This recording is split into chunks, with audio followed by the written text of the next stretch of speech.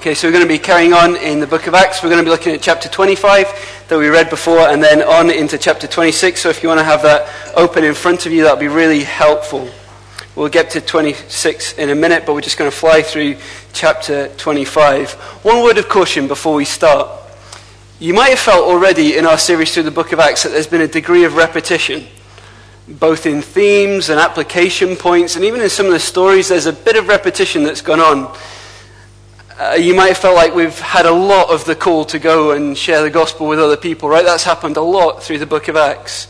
You might feel like we've talked a lot about gospel urgency, about the power of the gospel and the power of sharing testimony. You might have heard us talk a lot about God's sovereignty. These things have come up in Acts for us again and again, and there's even more of them tonight. Acts 25 and 26 are almost like a little summary of all the teaching points we've had through the book of Acts. And beyond the kind of repetition in themes and teaching topics, tonight we've even got the repetition just of a story. This is a third time in the book of Acts in chapter 26 that we're going to hear how Saul became Paul, how Paul became converted. The third time we're going to have it. And the danger is that for us this becomes a little bit like that uncle who shares that anecdote way too many times. And you kind of think, oh, we've heard the one about the fishing trip. Yeah, and then that happened. And they keep telling it you like you've never heard it before, but you're thinking, this is getting ridiculous. I'm so bored of that story you keep telling me. The problem is, when that happens to us, we start to switch off, right? If this has happened to you with one of your relatives or one of your friends, when they go to that go-to story, you go to sleep. But that's not what's happening in the book of Acts tonight, and our response has got to be the opposite of that. Oh, here you go again. I'm going to go to sleep.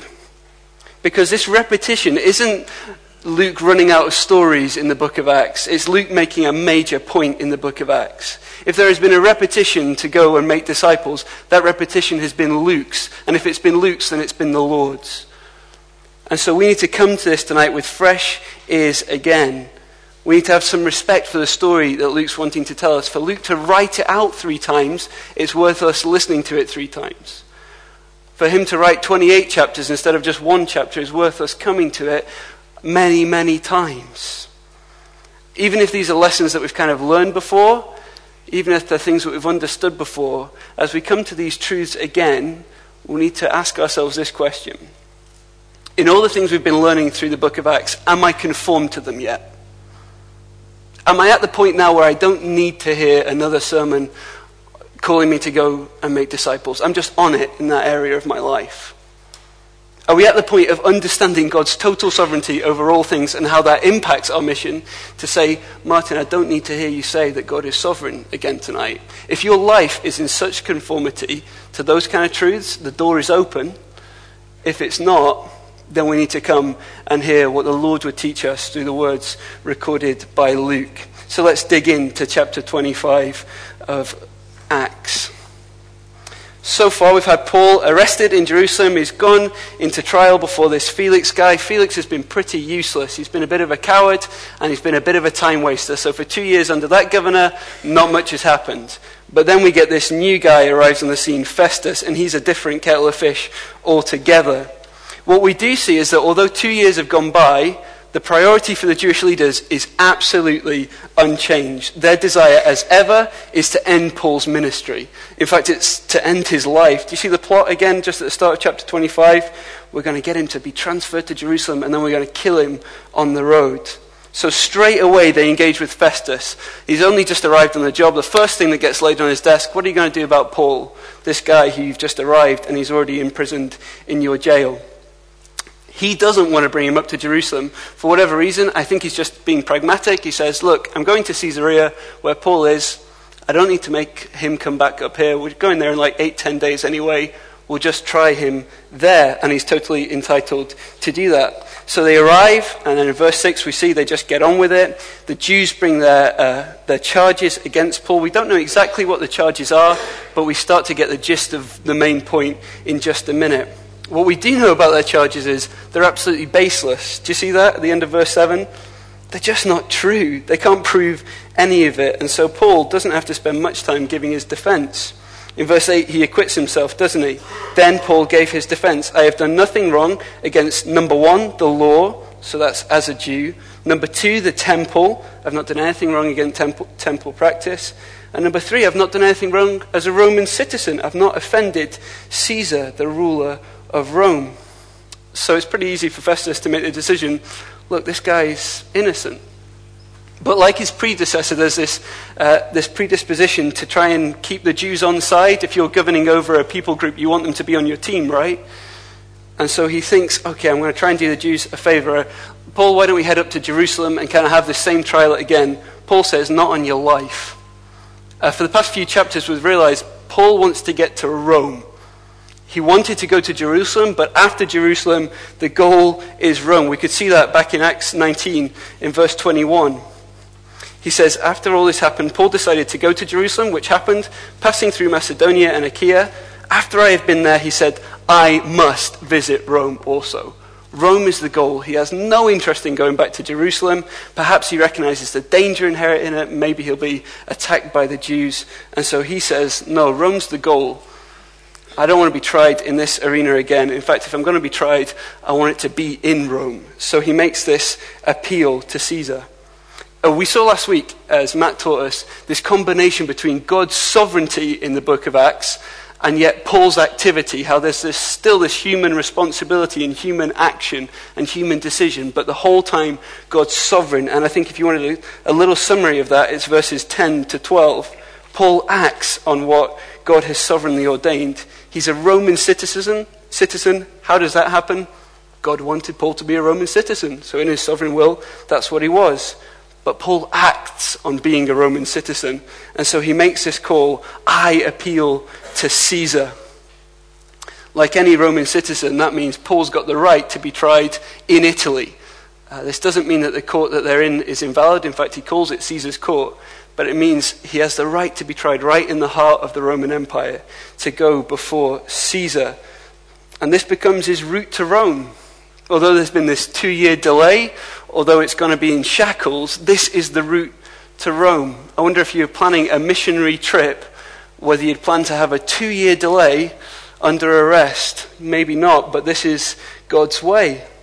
And so Paul acts well within his rights. We could talk a lot about making the most of the legal rights we have in this country because they're so extensive. We can do whatever we want for the gospel in this country, maybe not for much longer, but right now we can share the gospel. And we do have rights that protect us.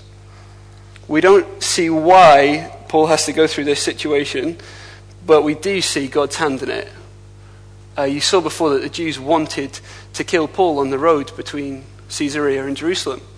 And I wonder if it's actually being under Roman guard, having to travel in chains, which protects him from the Jews. It doesn't explicitly say that, but I think we can see God's hand protecting Paul even as he travels. But we don't set sail quite yet. Cliffhanger. Festus decides, you've appealed to Caesar you will go. That's a massive turning point in the route to Rome at the end of verse 12. But we don't set off. There's another delay as King Agrippa and Bernice, who is his sister, rumored to be his incestuous sister, say, we want a piece of this trying Paul action. And so they arrive and they say, we want to see Paul, we want to hear this defense. And what's really important for us to hone in on is as Festus gives his kind of summary of the trial so far, what he identifies to be the key point. Come with me to verses 18 and 19 of chapter 25. In all of this trial, what's been the big deal? When his accusers got up to speak, they did not charge him with any of the crimes I had expected. What happened? Instead, they had some points of dispute with him about their own religion and about a dead man named Jesus, who Paul claimed was alive. Here's the big controversy, right? If you want to know what's the big issue at hand in these whole few chapters in the book of Acts, is the resurrection of the Lord Jesus Christ. And in some ways, how it relates to Judaism. What's the deal here? Although they've tried to bring this political charge, the issue's theological. How does Judaism and the resurrection of the Lord Jesus relate? Paul is absolutely dead on in his claim.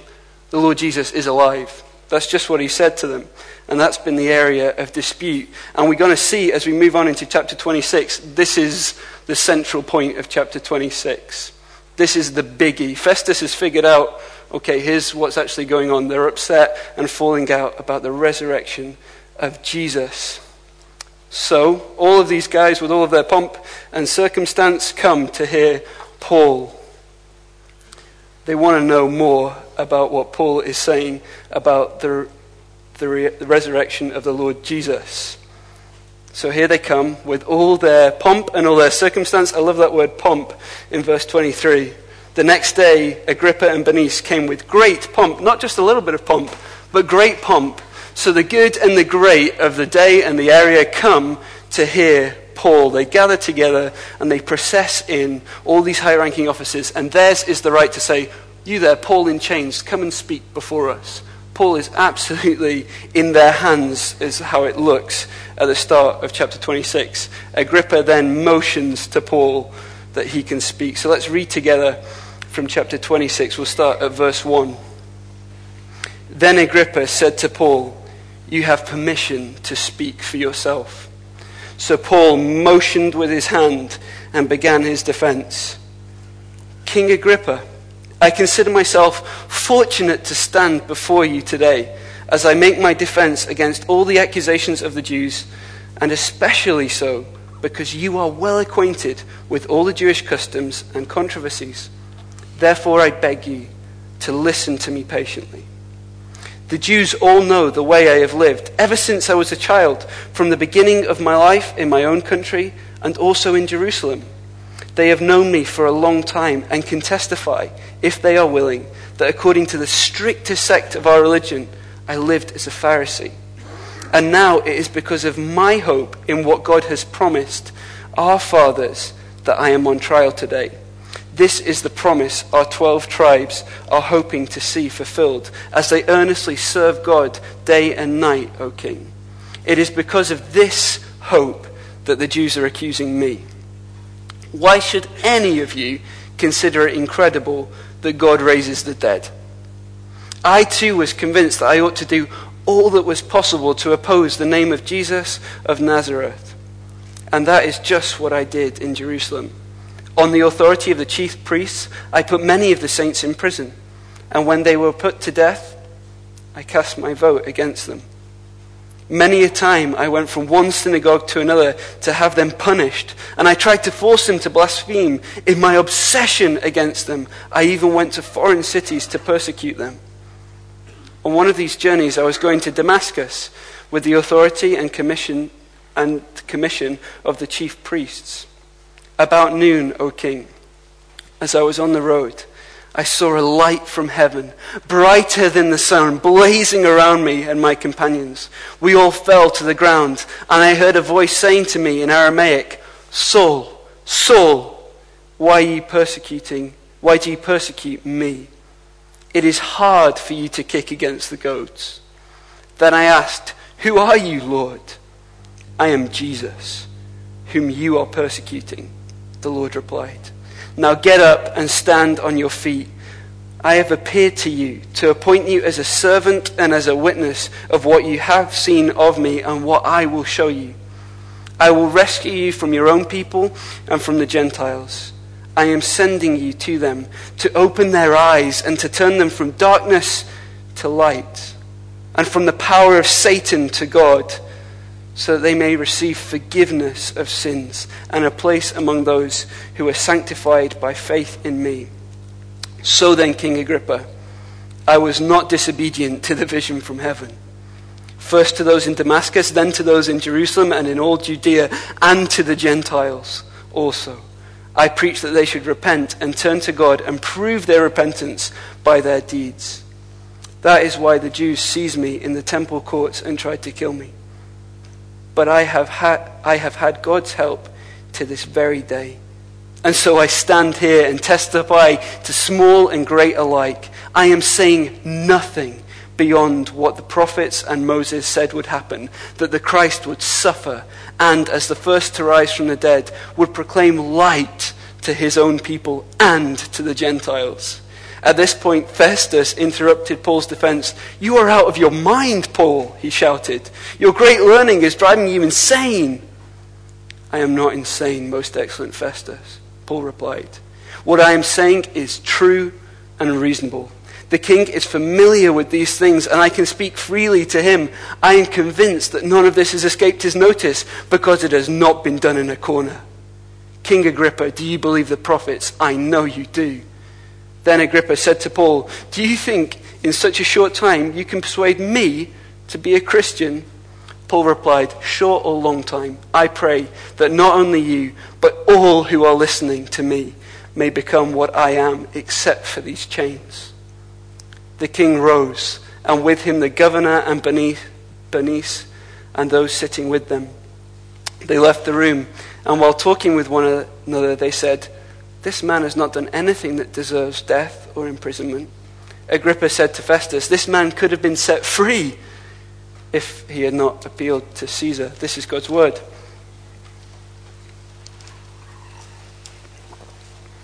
So in Acts 26, for Paul, opportunity knocks, and he knocks it right out of the park. What a speech. Do you see how he just seizes the opportunity, right? How it turns from defense of his life to witness for the gospel of the Lord Jesus. How it turns from an investigation into Paul to Paul just evangelizing them. It's amazing how he seizes this opportunity. And right at the heart of Paul's speech, what do we find? The resurrection of the Lord Jesus Christ. Moreover, he just sees the resurrection as a fact, the big issue that needed to be addressed from chapter 25. This is what Paul wants to spend his time talking about, that Jesus is back from the dead. Paul talks about a Jesus that's alive. And Paul's defense speaks of Jesus as three things. Number one, as Jesus as God's promised hope fulfilled. Number two, as the resurrected Jesus as the one who offers life-changing hope. And number three, as the resurrected Lord Jesus as the one at work through his people to fulfill all that God intends. We're going to unpack those three things through Paul's testimony and through Paul's teaching. So the first thing, the risen Lord Jesus as God's promised hope fulfilled. Do you see how much he talked about the relationship between the resurrection of Jesus and the Old Testament? This is massive for Paul, and it should be massive for us. I don't think this is a thing that seems like a big deal to us as New Testament Christians, but this is a big deal. Paul spends a lot of time showing the connection between the Old Testament and the resurrection of Jesus. Come back with me to verse 3 of chapter 26. You'll see that's where he begins. He's really excited because the people he's speaking to understand Judaism. See that again in verse 3? And especially so because you are well acquainted with all the Jewish customs and controversies. He wants to talk to people who understand the Old Testament about the resurrection of the Lord Jesus Christ. The Jews are very clear that following Jesus, claiming Jesus is alive, is absolute abandonment of Judaism. You cannot claim to be a Jew and say, I follow the resurrected Lord Jesus Christ. These things are absolutely juxtaposed. But Paul goes to outrageous lengths to show them the exact opposite is true. Look at verses 4 and 5. This is where he begins with his own testimony. He says, verses 4 and 5, I was a cracking Jew. People even knew how good a Jew I was. In fact, I was a Jew of Jews. Strictest sect, I was a Pharisee. He was an amazing Jew. And at first he thought, like his accusers, that being an amazing Jew meant persecuting the Christians, stomping out this sect of the Nazarenes, these people who believed in the Lord Jesus. And so he goes about trying to end Christianity. Do you see that? In verses 9 to 12 he says, I was just like you, but better. If you were in the army of trying to stop Christianity by putting me on trial, I was in the Marines of stopping Christianity. I went to incredible length. I was so convinced that this was absolutely wrong in accordance with Judaism. I was like you, believing that what I was doing was right. He thought what he was doing was so right by Judaism. But then he met the risen Lord Jesus Christ, right? That's what we come to. As we come to meet the Lord Jesus Christ with Paul, he enters this situation absolutely convinced, I am serving God. I am being faithful to the Old Testament. I am a good Jew. But then in verses 14 and 15 we realize the absolute opposite. Let's read together verses 14 and 15 again. We all fell to the ground, and I heard a voice saying to me, in Aramaic, Saul, Saul, why do you persecute me? When a voice from heaven says, why do you persecute me? You've got an issue with God. It is hard for you to kick against the goads. Then I asked, who are you, O Lord? I am Jesus, whom you are persecuting. The Lord replied. Paul was way off the mark, right?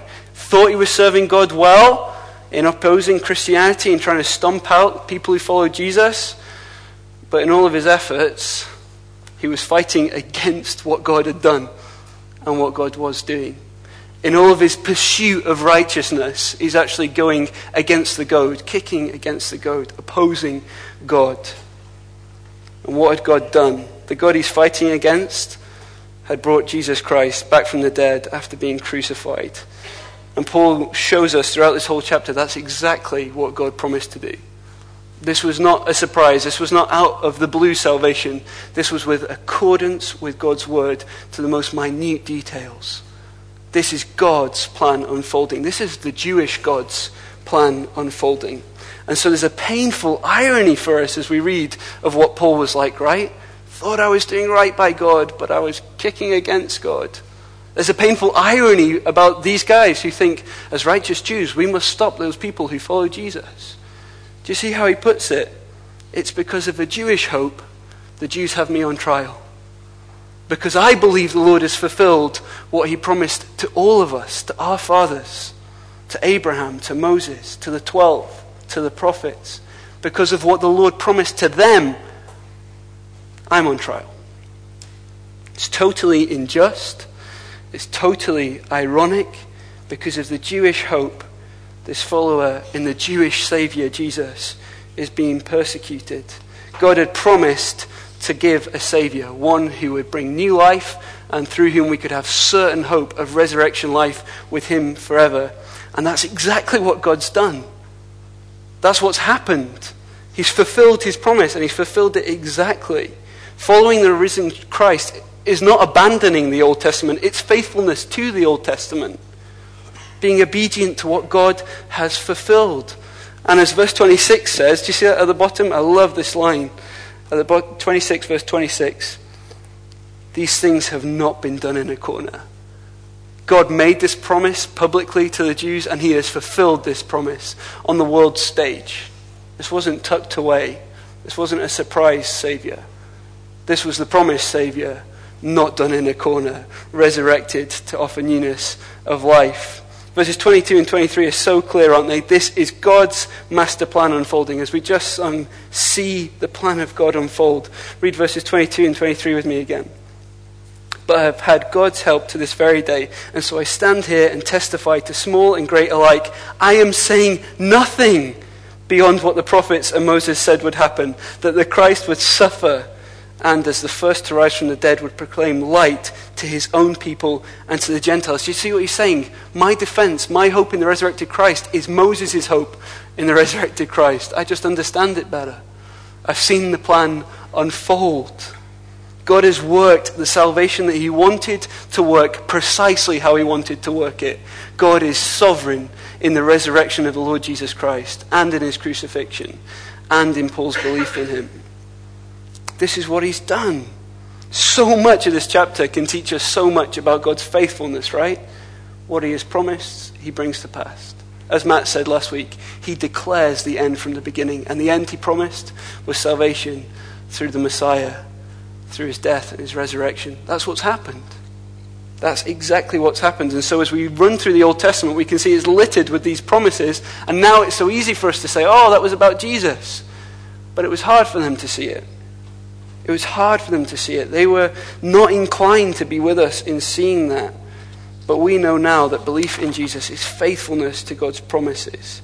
Jesus has done what God said he would do. Belief in those promises, belief in the death and resurrection of Jesus, is belief in the Old Testament God. Reverence in Jesus is true Judaism, right? But to an extent we could say Paul is being the truest Jew in the room by believing in Jesus. That seems hard for us to say now 2,000 years on when they're such separate religions. But they're not. They're not at this point. The Jewish God made promises. The Jewish God fulfilled promises. He's the Christian God. We're being true Jews. We're being true heirs to the Old Testament if we believe in Jesus. We're being faithful to the first half of our Bibles when we believe in Jesus. These things are not disconnected. I think sometimes we look at the Old Testament, even as Christians, and kind of see it as a nice antique, but in somebody else's shop window. Right? We look at it and we say, look, this thing's a beautiful old table. We know it's got a story. We know it's 200 years old. We know it's kind of got this nice history and it's connected to someone's story. But it's not my story. It's just a nice antique in somebody else's window. But we need to look at it the way I'm looking at my new table in my new flat. We just bought a new flat, just to explain. And we received a housewarming present from my mum, which was a few pieces of antique furniture. Not that she saw in a junk shop, but that belonged to my family, to my kin. And so in the front of our room at the moment, there's a table which my great-great-grandmother bought for my great-grandmother as a wedding present for their first new home. And my great-grandmother passed it to my grandmother, who passed it to my mother when they bought their first home, who passed it to us on the purchase of our first home. I look at that table and I see my family, right? I see my inheritance, and that's how it should be for all of us when we come to the Old Testament. This is not like you guys coming around to ours and looking at the table and saying, okay, it's nice, but it's kind of old. We're to come and look at it and say, this is mine. This is mine. The promises to Abraham have been fulfilled in my Savior. I'm his heir. The promises of God in the Old Testament are not this alien thing, right? These are ours. And it's been a common Baptist error to say we're not that connected to the Old Testament. We're New Testament Christians, right? No, we're Bible Christians. We're Yahweh's Christians. We're the God of the Old Testament's Christians because we believe in what he has done. And what he has done is sent his Son to be our Savior. So that was point one. Sorry if it was a bigger point, but it's a big deal, right? We don't talk about that enough. Point number two, the resurrected Jesus as the one who offers life-changing hope. This promised hope from the Old Testament that is met in Jesus is a life-changing hope, right? This is atom bomb on your dinner plate, world-changing hope found in the resurrected Lord Jesus. Verse 23 is such a clear summary for us of the gospel, isn't it? That the Christ would suffer and die, and as the first to rise from the dead would proclaim light to his own people, that is the Jews, and to the Gentiles, that's us. This is how God has brought about his promised hope. Through sending his Son, the Lord Jesus, the Messiah, the promised one, to die, to suffer, and to bring us new life. Verse 26 says he's not done it quietly. He's brought this about for us. He's proclaimed this truth publicly. Paul's testimony is such a clear one in terms of the power of the resurrected Lord Jesus, the power of this hope, right? He comes into this situation such a different man to how he leaves it. Comes in raging against the Christian church, comes out probably the most influential individual ever in the Christian church, other than the Lord Jesus, obviously. The risen Lord Jesus brings about life-changing hope in Paul. Look at what it does to him. Brings an end to his fight against God. Brings him onto God's team to be a servant with God. It's absolutely massive. Look at what the spreading of this message does to people. Look at the change that the raised Lord Jesus has upon people. When people meet Jesus, blindness turns to sight. Darkness turns to light. People leave the power of Satan and enter the world of God. And in that kingdom, they find forgiveness and light. They find a place in a family forever. Do you see where Paul's saying that? I preach this good news to them. Exactly as Moses promised. That's the message I have preached to them. Do you see that in verse 18? To open their eyes. This is what happens when people are introduced to the resurrected Lord Jesus. Eyes get opened. Turned from the power of darkness to light and from the power of Satan to God, so that they may receive forgiveness of sins and a place among those who are sanctified through faith in me. This is the life-changing moment, right? All through faith in the Lord Jesus Christ. And how does this happen? How does God's salvation, the promised salvation, come to people? It says they put their faith in Christ. That Jesus died for them and for their sins. That he suffered in their place. This is what we believe, that Jesus stood in our place. We deserved to suffer and face penalty for our sins. That penalty was death, but Jesus took that death for us. but that same Jesus who had lived sinlessly, was God's own Son, came back to life 3 days later, was raised bodily. That's who Paul met. You don't meet dead people like that. And that as he meets us in his resurrected state, he brings new life to us, right? He says, this resurrection life that I have can be your resurrection life. The family I am in, the family of God, can be your family. The place to which I'm going, heaven, and the new creation, can be the place to which you go with a resurrection body like mine. That's the gospel we believe. That's our hope. And this brings new life to people. This transforms people. That's been the story of Acts, hasn't it? We've seen so many people transformed by the gospel. Simply speaking, this resurrection proves that Jesus died to save us. And as we look at the resurrected Jesus, it ensures us of full forgiveness, full reconciliation with God, and that when the Lord Jesus returns, we will be raised. We don't stay dead. We will be raised to be with him forever. That's what coming to understand this gospel brings to your life. There's lots of people in this room who would testify that to you. We talked 2 weeks ago about the power of sharing our testimony in that way.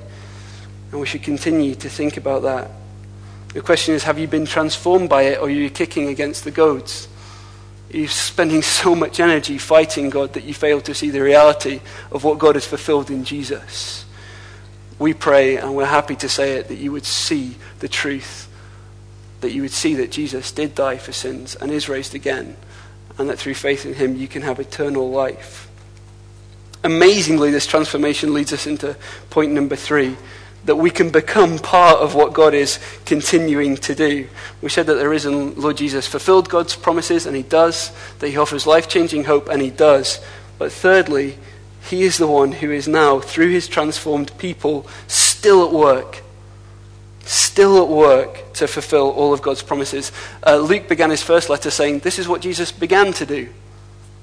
This is what Jesus continues to do now through his people. Through those transformed people, he continues to spread his gospel. And as much as we're to understand tonight God's sovereignty and God's faithfulness in what he has done, we're to lay hold of God's sovereignty and his faithfulness in what he is doing now through the church as it's ruled by the Lord Jesus Christ. That he continues to work out his salvation plan to the Jew and to the Gentile. He continues to complete his promises to exalt his name among not just the Jews, but all the nations.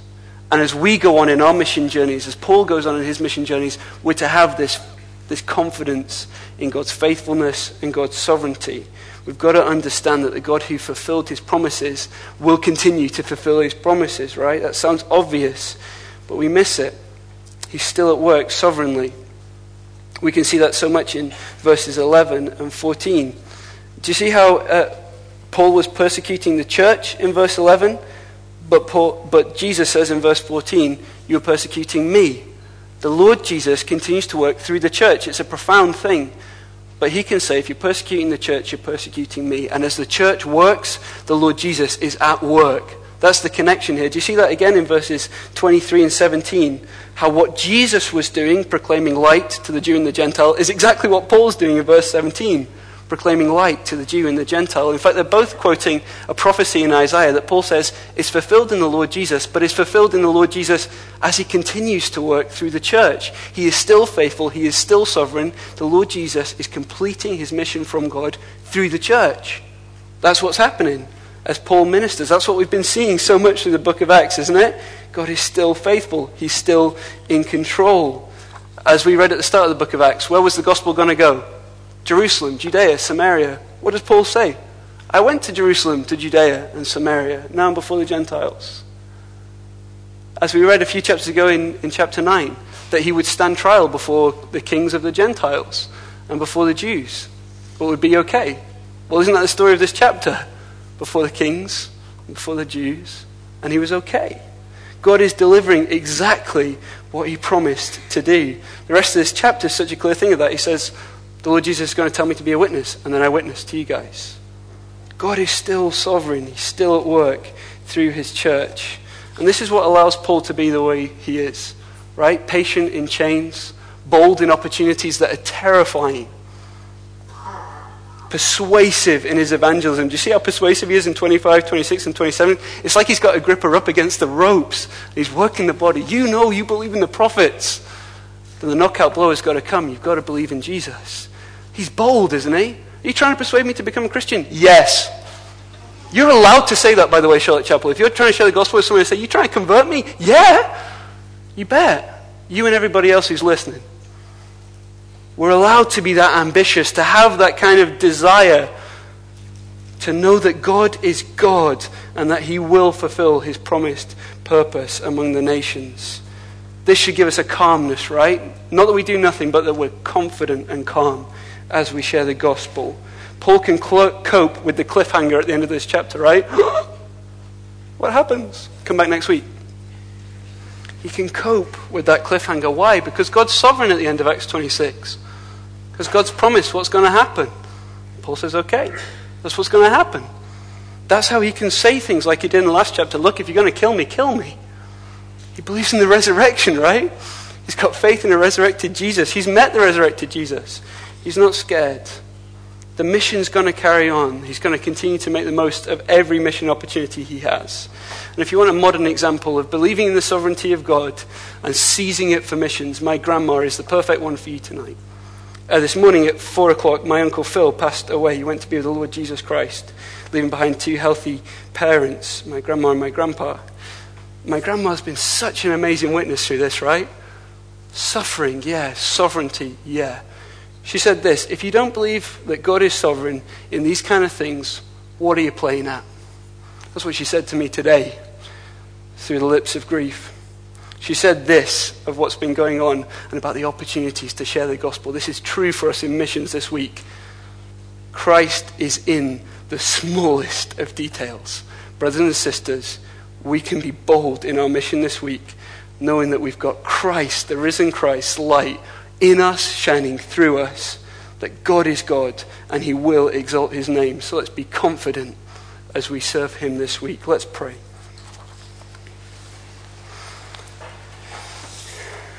Heavenly Father, we rejoice to know that you are a good and a sovereign God, one who is in control over all things, one who is working all things to his glory. And so we pray this week that you would use the members of this church to spread your gospel boldly and without hindrance, that you would use us in your divine plan in the situations you place us in, the work, the street, the friends, the relationships that we have, the buses we take, that you would help us to seize them and that in your sovereign plan this might be your means of exalting your name. We trust that the risen Lord Jesus is in control and is the head of this church and is working through his church across the world. And so we pray, Lord Jesus, be at work. Be at work in this city, in this country. As has been prayed, Lord, bring renown to your name in Scotland, we would ask, for Jesus' sake. Amen. We're going to close by singing